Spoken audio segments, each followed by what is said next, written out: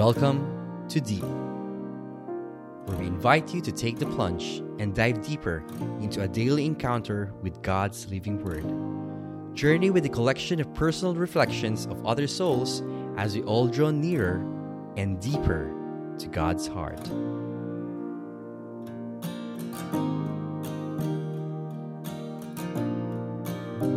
Good morning, brothers and sisters. Welcome to Deep. I'm Coach Jack for another Grateful Thursday. Today is Monday, Thursday, and our gospel is coming from the book of John, chapter 13, verses 1 to 15. Before the feast of Passover, Jesus knew that his hour had come to pass from this world to the Father. He loved his own in the world, and he loved them to the end. The devil had already induced Judas, son of Simon the Iscariot, to hand him over. So, during supper, fully aware that the Father had put everything into his power, and that he had come from God and was returning to God, he rose from supper and took up his outer garments. He took a towel and tied it around his waist. Then he poured water into a basin and began to wash the disciples' feet and dry them with a towel around his waist. He came to Simon Peter, who said to him, "Master, are you going to wash my feet?" Jesus answered and said to him, "What am I doing? You do not understand now, but you will understand later." Peter said to him, "You will never wash my feet." Jesus answered him, "Unless I wash you, you will have no inheritance with me." Simon Peter said to him, "Master, then not only my feet, but my hands and my head as well." Jesus said to him, "Whoever has bathed has no need except to have his feet washed, for he is clean all over. So you are clean, but not all." For he knew who would betray him. For this reason he said, "Not all of you are clean."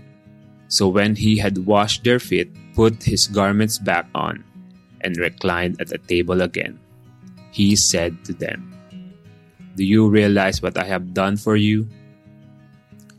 You call me teacher and master, and rightly so, for indeed I am. If I, therefore the master and teacher, have washed your feet, you ought to wash one another's feet. I have given a model to follow, so that I have done for you, you should also do." Brothers and sisters, the good news of our salvation. Praise to you, Lord Jesus Christ. When I was a kid, I have this wrong perception of being a leader.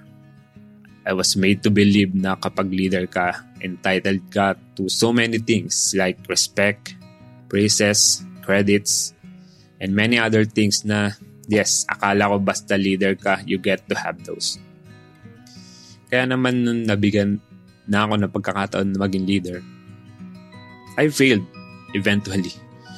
Kasi nga, I thought dahil ako ang leader, I am entitled to these things.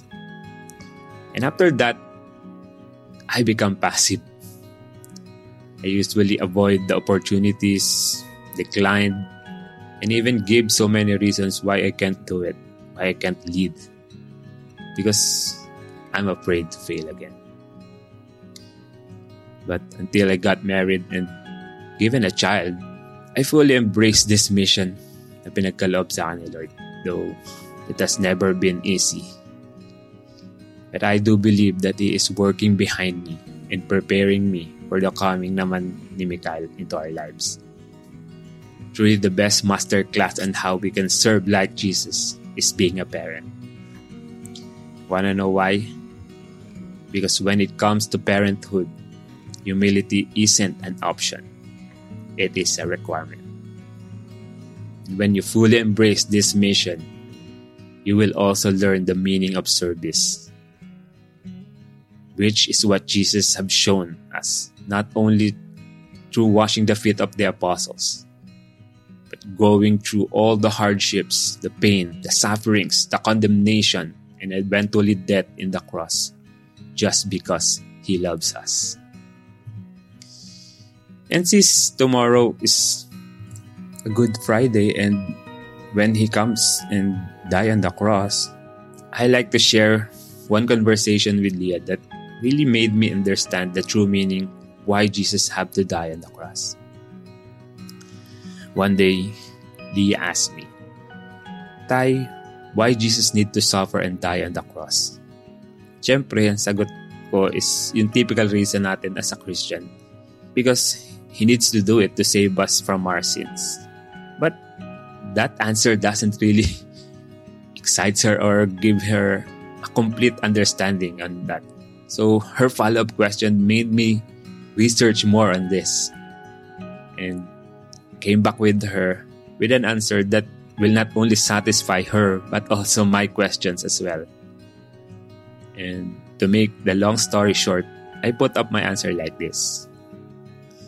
Nak, do you know why Jesus had to suffer and die on the cross? So that you and I and all the people He loves never have to suffer and die because of our sins. Grabe, no? All those sacrifices na pinagdaanan ni Jesus Christ. He died on the cross because of too much love. Because that love that overflows from the Father by giving His only begotten Son, that overflows to Jesus by giving up His life for us, is now pouring onto our hearts. So kapatid, never let it stop on you.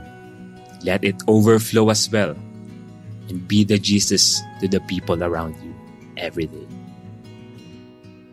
And as we celebrate His passion and the start of this Triduum, the Gospel today is challenging us to ponder our humility and to commit ourselves to a radical and total gift of self to others.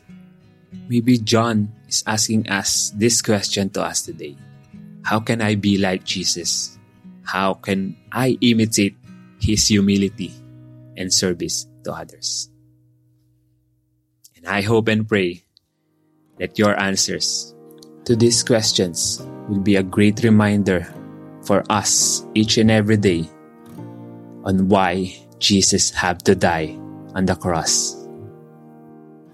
Again, maraming salamat po for always tuning in with us here at Deep. Ako pong muli si Coach Check, who will always remind you that gratitude is still and will always be the best attitude if you want to reach the highest altitude. God bless everyone.